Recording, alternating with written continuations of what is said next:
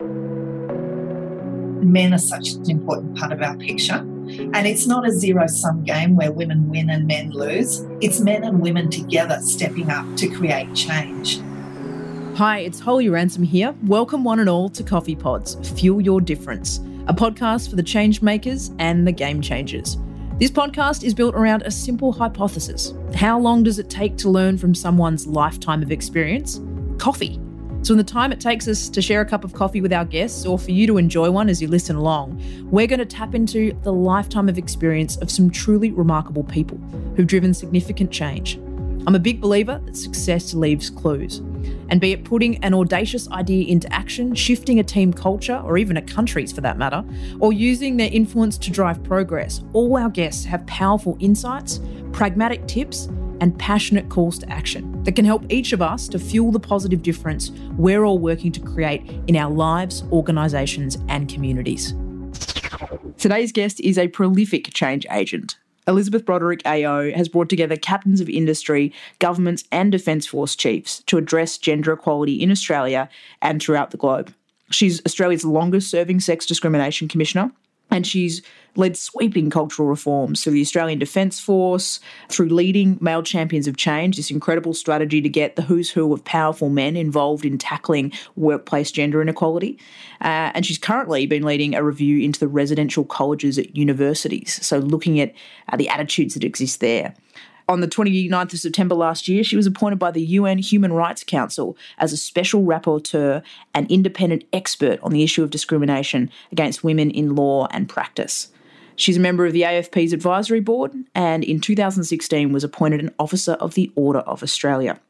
It's going to be a really interesting conversation looking at what it takes to change social norms, shift behaviour and ultimately see systemic change. Here's Liz.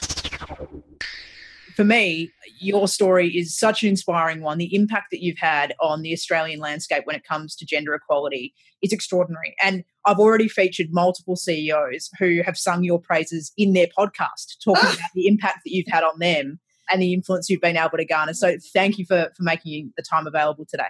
Yeah, no problem at all. I really wanted to kick off by asking you, where did your passion for gender equality ignite? Was there a moment? Was there one moment? Probably not. I think where it started probably was being born an identical twin, because when you're an identical twin, you have this innate sense of fairness.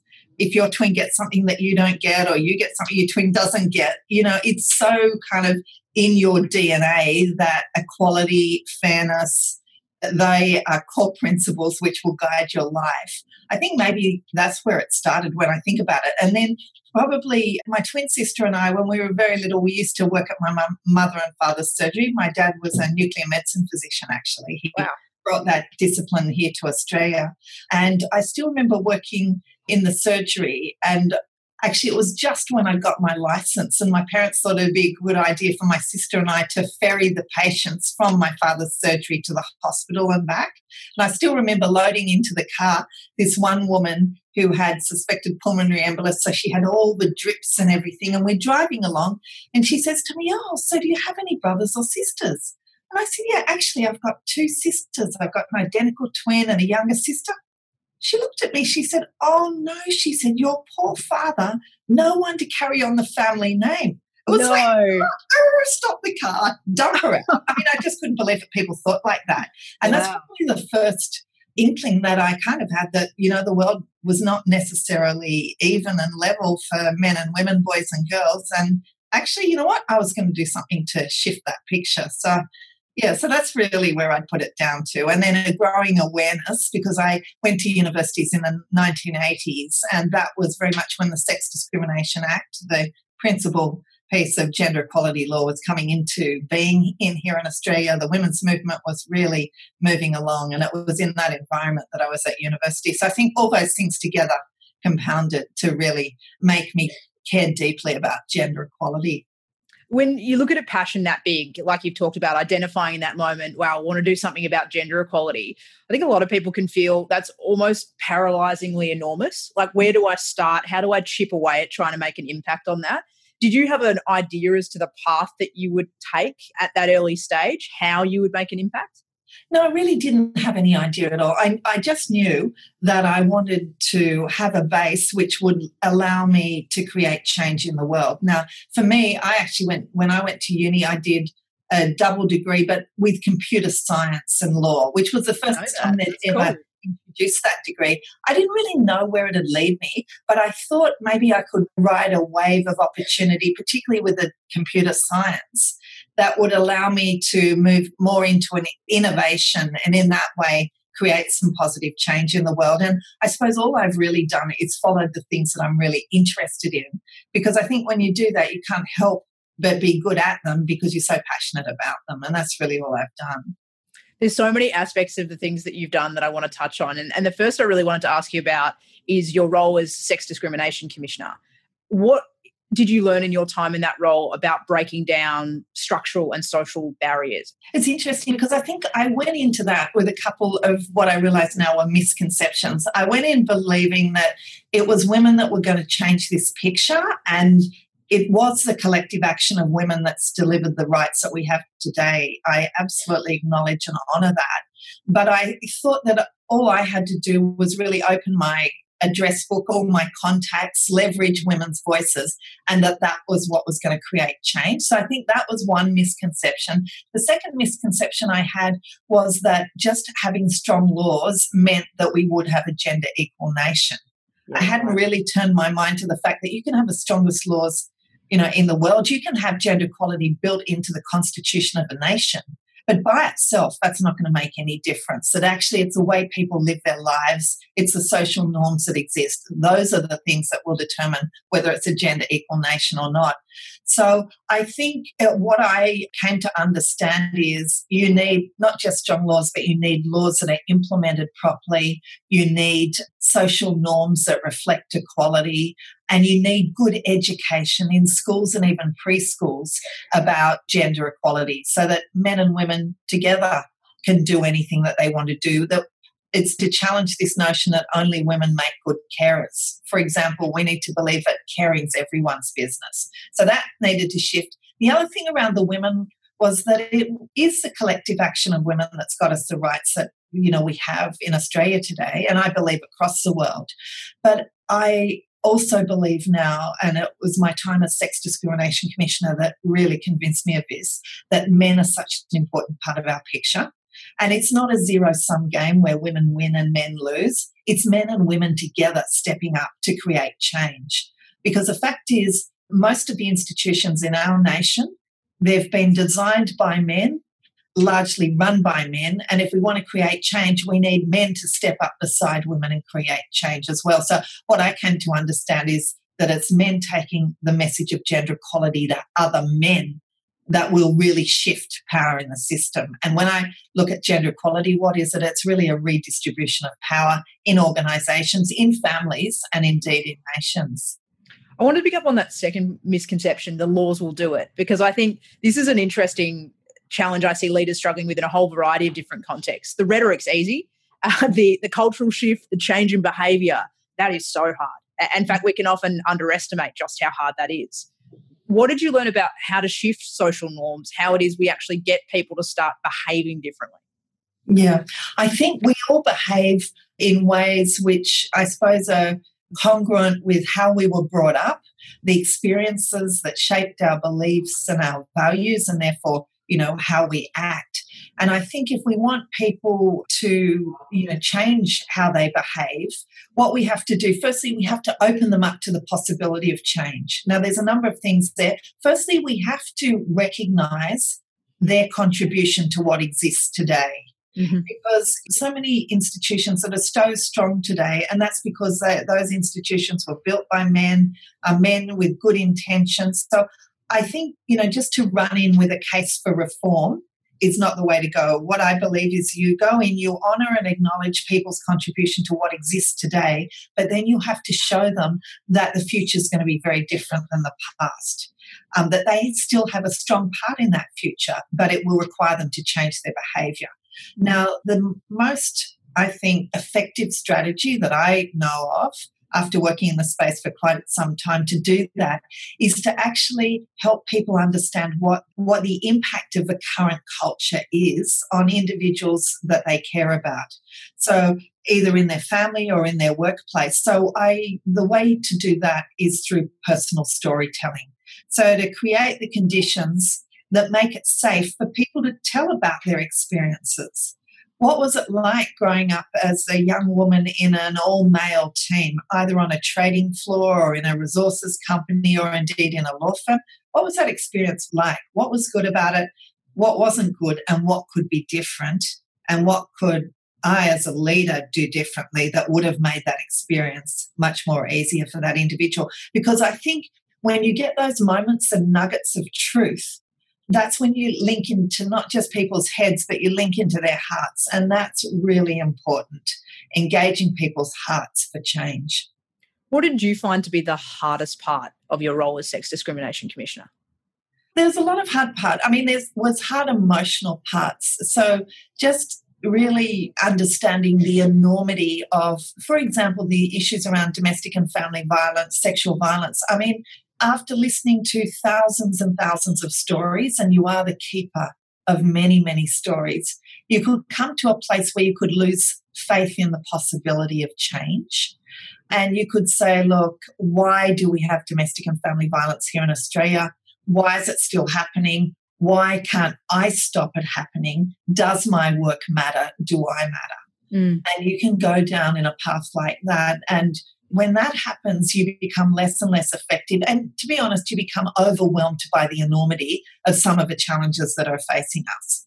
So the thing that I always loved was to have, or to do a number of things. One was to really hold what I call my compassionate self. It's a part of me that's really the deeply emotional self that feels other people's pain and suffering. To really hold that, but to have beside that a part of me that's my strategic self.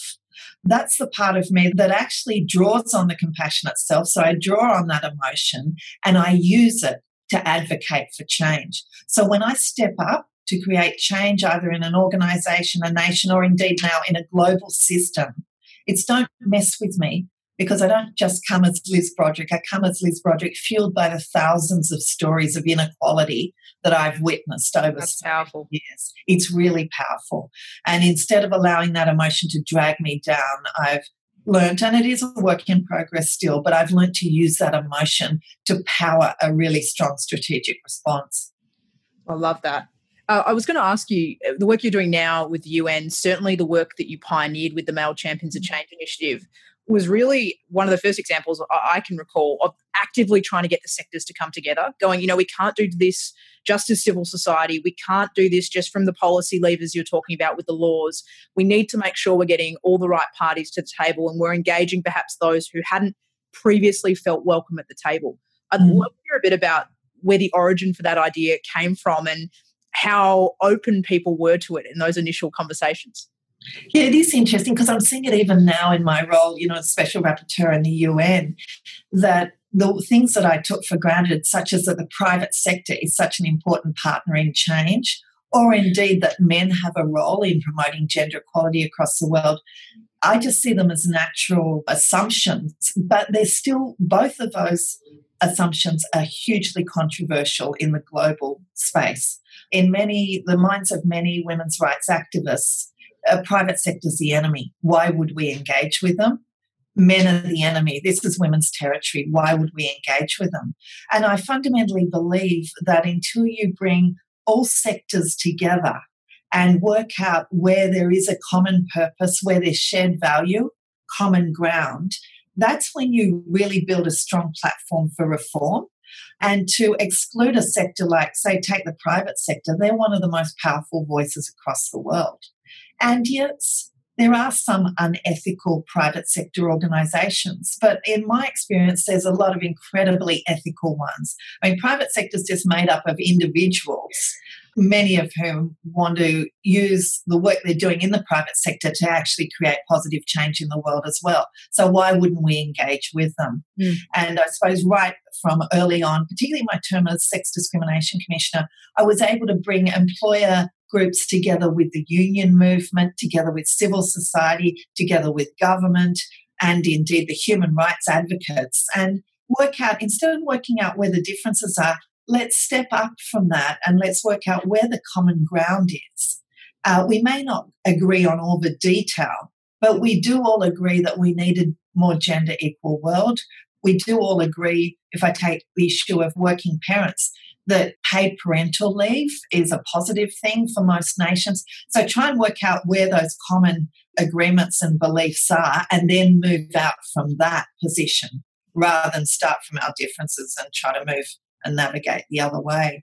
And I think when you can step in the shoes of someone in the private sector or a man who cares deeply about gender equality and has daughters, we can put ourselves in those situations. We know that those people are equally likely to want to create change. They want to step up with us. So instead of alienating, my strategy is always to bring them on board to create change.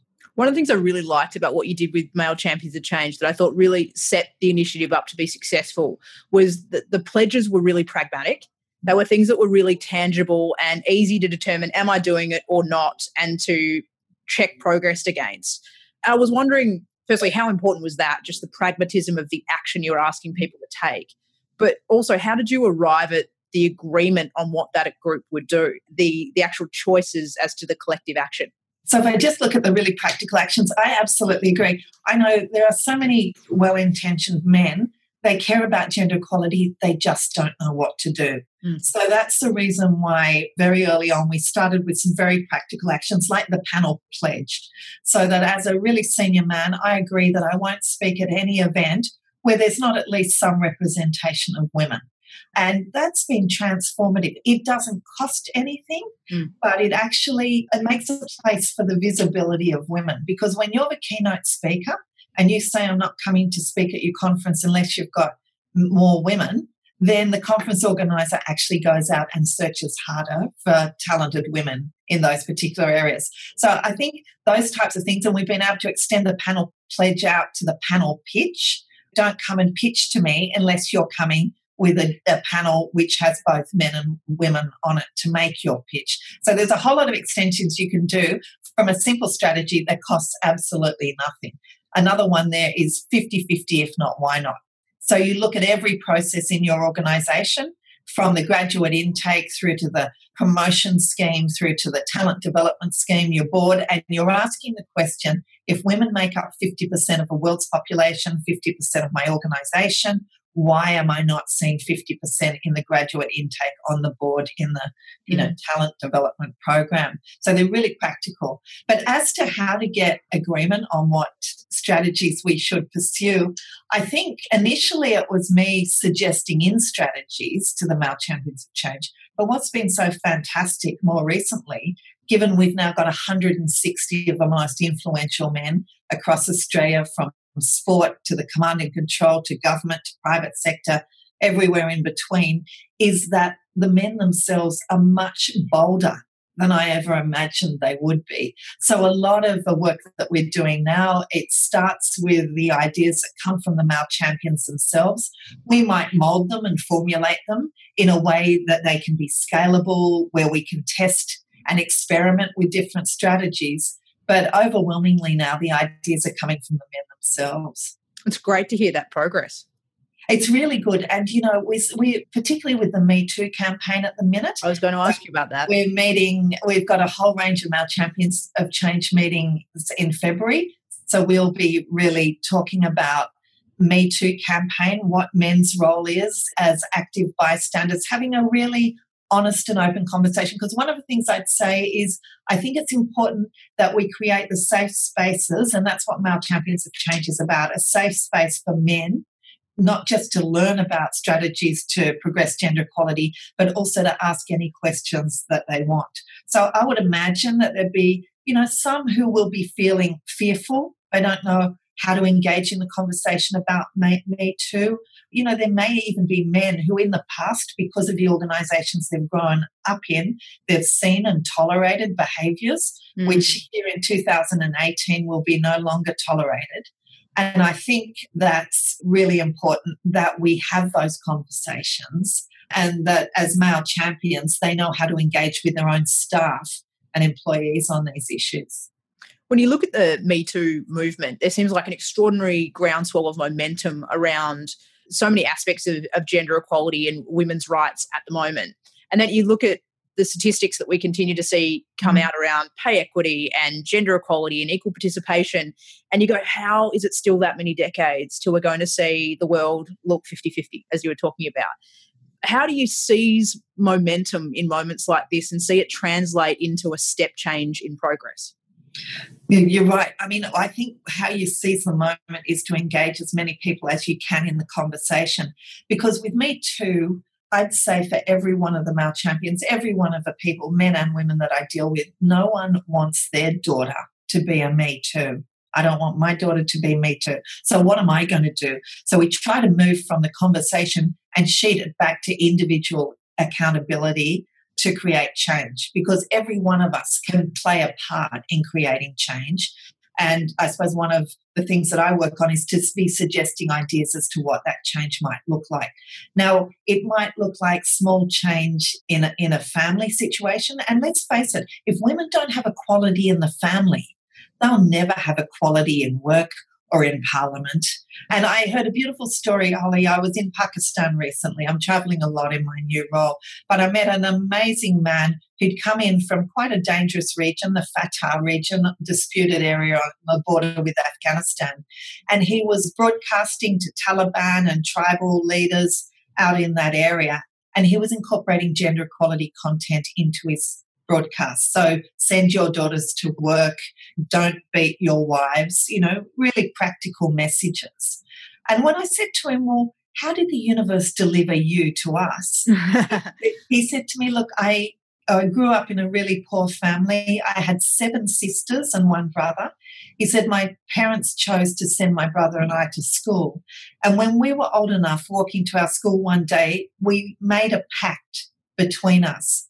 We agreed that if we ever had any influence or power in the world, we would use it to empower women so that our sisters could also have a chance at an education. Wow, that gave me goosebumps. How amazing. It was such incredible. So I think you can find moments of inspiration everywhere.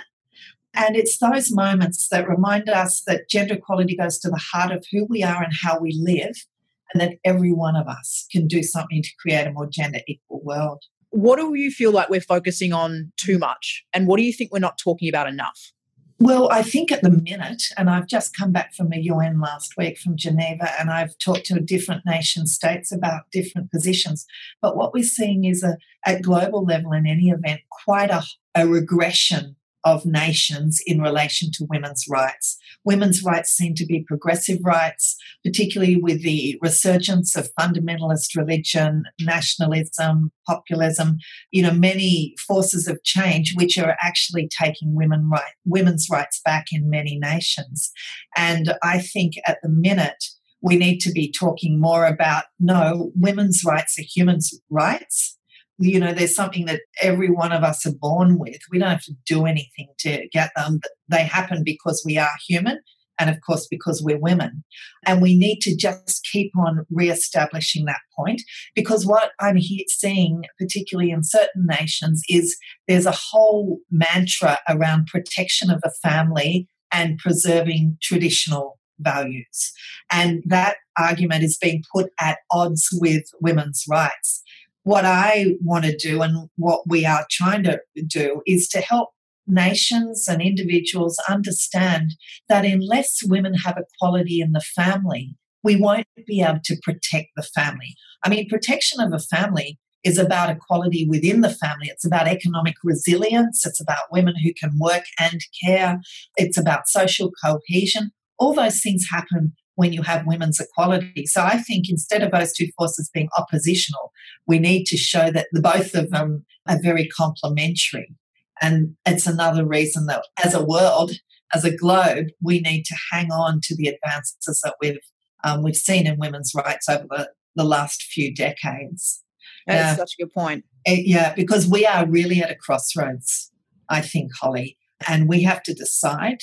And there's some nations which are progressive, and I put Australia in that category, New Zealand, Canada, nation, but there are some nations for which women's rights seems to be optional, and in times of, as I said before, religious resurgence, a whole range of other things, they will travel backwards. And we're seeing that in many parts of the globe. And part of what I worry about too is not letting complacency, and I guess almost this assumption that progress and advancement in the economy is going to naturally, as a byproduct, create progress for women. When I look at the data, I was reading a piece this morning on automation and the fact that the expectation is going to put more women out of jobs than men. When you look at some of the bias that's being built into algorithms developed in new technologies in Silicon Valley, you understand that we need to be as alert as ever on making sure that we continue to evolve this conversation in line with the way the economic, political and social landscape's being adapted by technology too. I couldn't agree more. I mean, and even if you look at the digital divide, there's something like 400 million less mobile smartphones in the hands of women than men. Wow. I mean, and when you look at the future, the changing nature of work, the impact of artificial intelligence, we need to really understand how that's going to affect women, because a lot of the jobs that will be automated will be traditional women's work. So I absolutely agree with you. This assumption that rising economies will naturally move women up.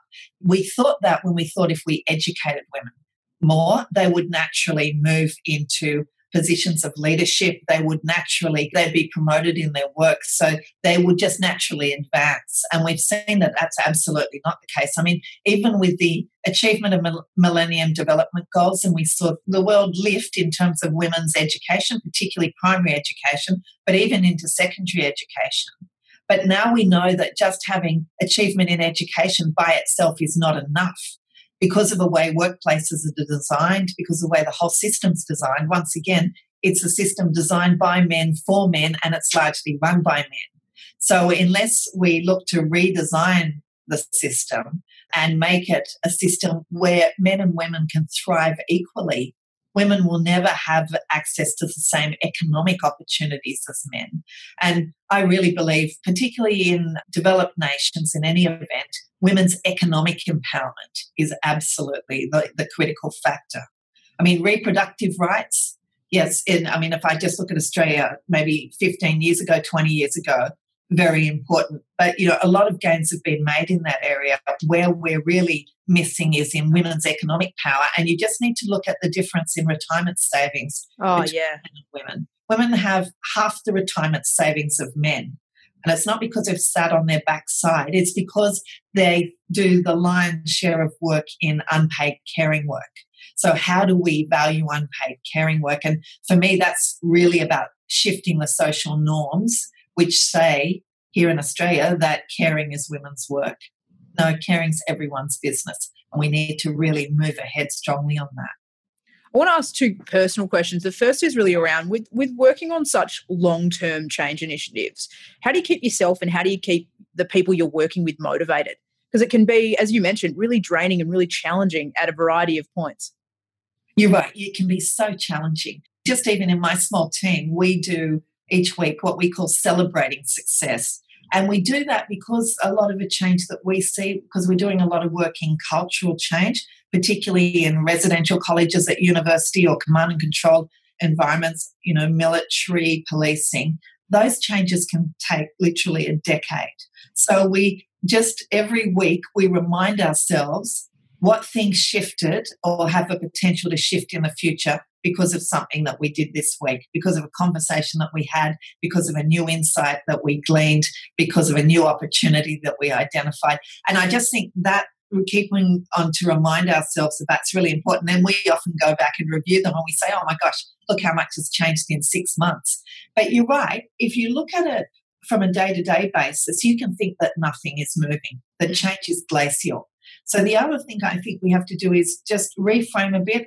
Periodically, I try and step out of the detail and look at change from a historical perspective. I remind myself about the life my grandmother led, the life my mother led, the fact that I could have a really senior role in public life with 2 young children, and indeed now the life my daughter leads. I mean, she's so much more empowered at her age. She's 20 now than I ever was then.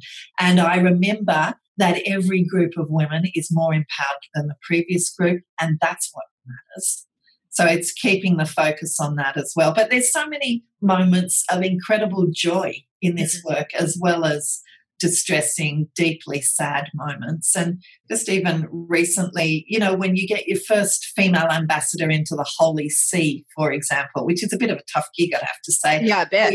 Or your first female fast jet pilot or AFL match official, or, there's really great moments of excitement as well, where we can all line up behind that, be proud of that, but also know that when you look at firsts, that means there's never, ever in the history of that sector or role ever been a woman in the previous hundreds of years. So whilst it's great to get a first, we need to make sure there's a critical mass of women coming up behind that individual. And I love that, because that for me is such a part of why I get so fired up about making sure I'm paying forward an even greater reality for the next generation, to honour sort of the shoulders of the giants of the predecessors who've given me the opportunity I can enjoy in my generation.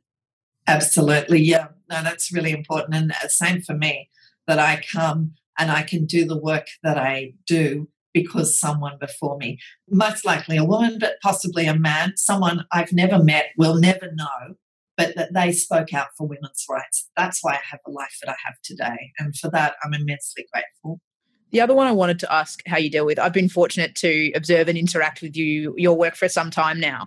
And one of the things I've always wondered, I guess, is you a lot of the time have found yourself in really challenging work environments. You are coming up against vested interest. You're coming up against people who don't want the truth to come to light. You've been subjected to a lot of personal attacks, smear campaigns, you name it. There's been an extraordinary amount of things you've had to endure to do your work and to do the good work that you're doing. I know you mentioned before the importance of that purpose and passion and anchoring you, but pragmatically, how did you build the resilience? How did you get through those tough moments? Yeah, and it's such a great question, because it is hard, and it's becoming increasingly hard because there's more and more media scrutiny, I think, on individuals who are speaking out, particularly on what's seen to be progressive human rights. So I think to say that you can just sail through it would be misleading, because it is hurtful. When people are just saying really just stuff that's totally wrong about you, particularly when it's out in the media and whatever, it's deeply hurtful. But what I've learned to do, I suppose, is to really focus on self-care. I think self-care is so important. And I think also often as women, we put ourselves last as mothers, as workers, as advocates.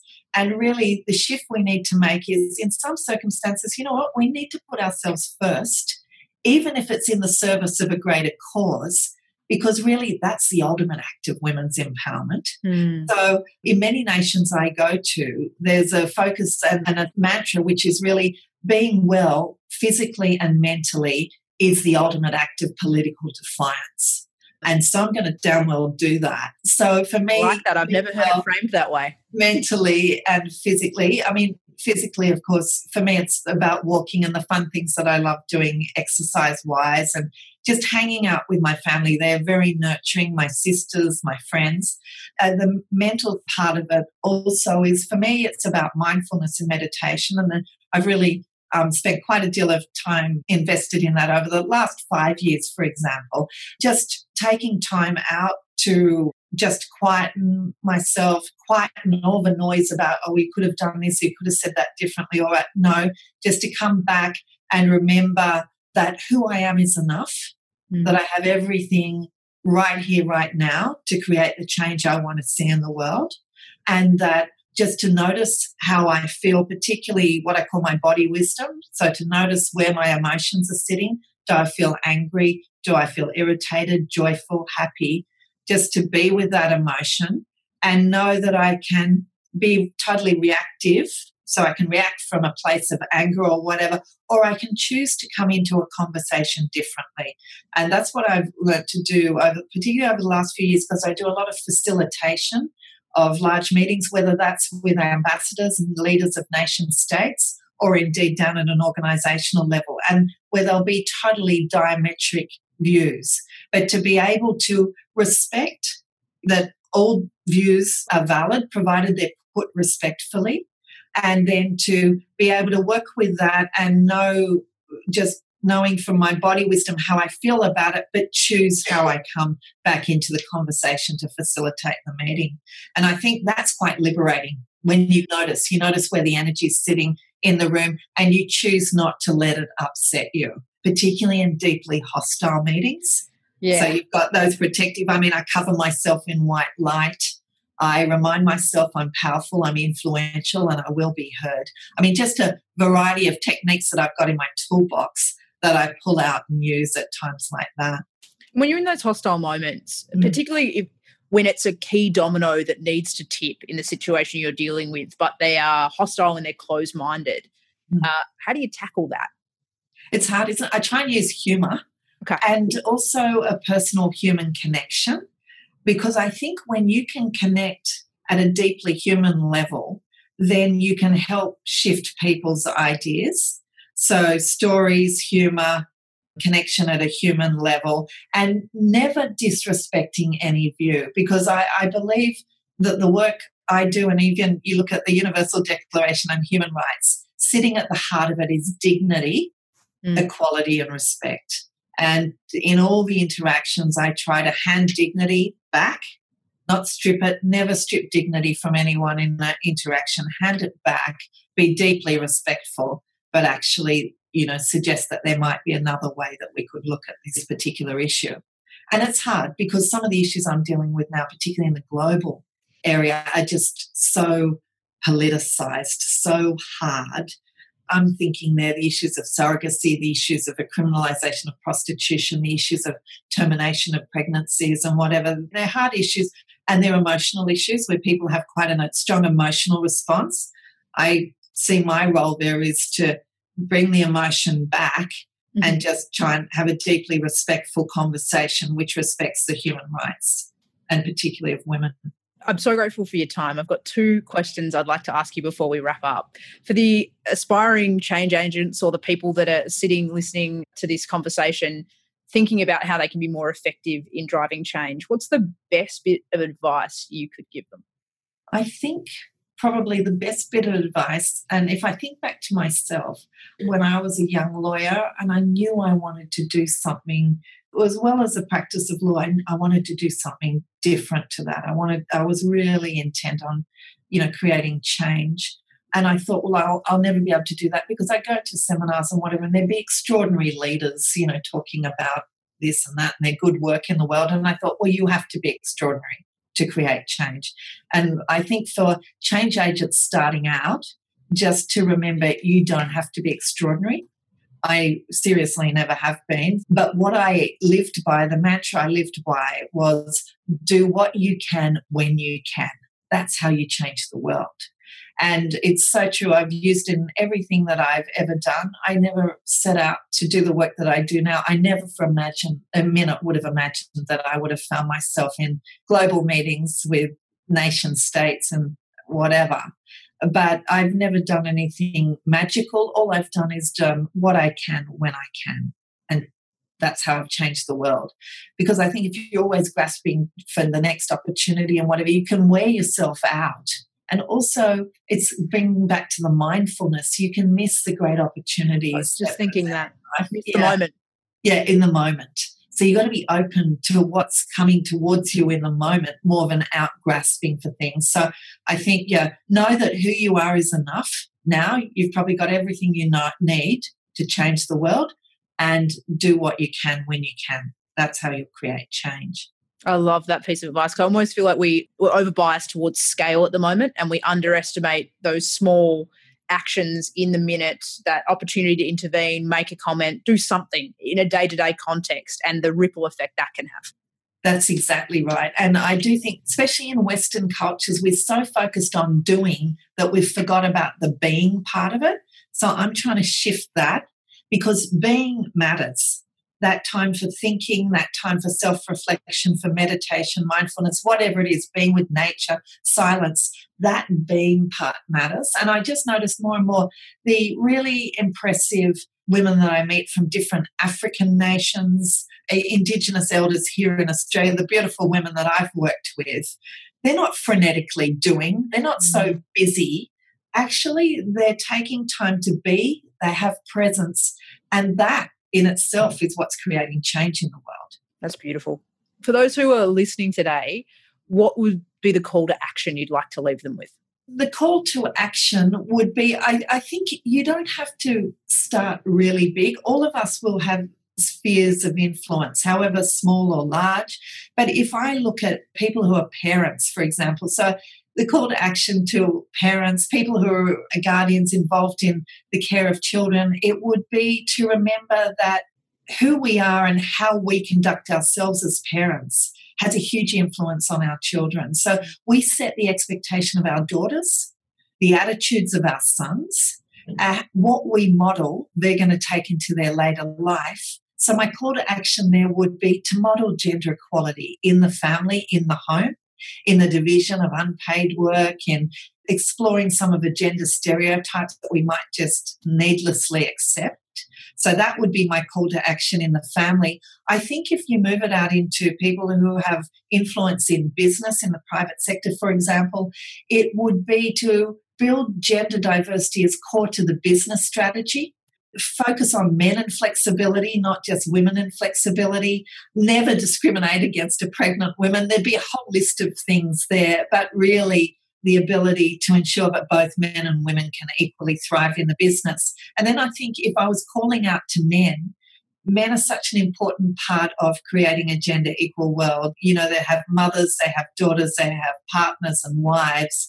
So the love and the respect and the way they treat women in every aspect of their life is so important to the progress that we need to see in creating gender equal nations. That would be my call out to them, and to the women, and many of them who are already changing the world, who are really strong advocates for gender equality. Just keep on doing what you're doing. Raise a generation of empowered young women, because that's what we need to see if we're going to move forward. What an inspiring note to finish on. Liz Broderick, I can't thank you enough. I feel so grateful as a young woman in Australia to know that you are out there leading this conversation, driving the change that you're involved with. And I feel very lucky as an Australian too to think that you're leading this space internationally and representing our country so well as we seek to create an even more diverse and inclusive world. So thank you for your time today, and thank you for the work you're doing. Thanks so much, Holly. Great to chat with you.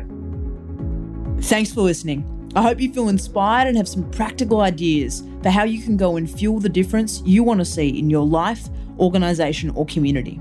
If that's a yes, please take a moment to send us feedback, shoot me a tweet at Holly Ransom, leave a review for this coffee pod, or head to www.coffeepodswithholly.com and send in your questions and suggestions for future coffee pods. But for now, until our next coffee break, I've been Holly Ransom. Thanks for fueling your difference with me.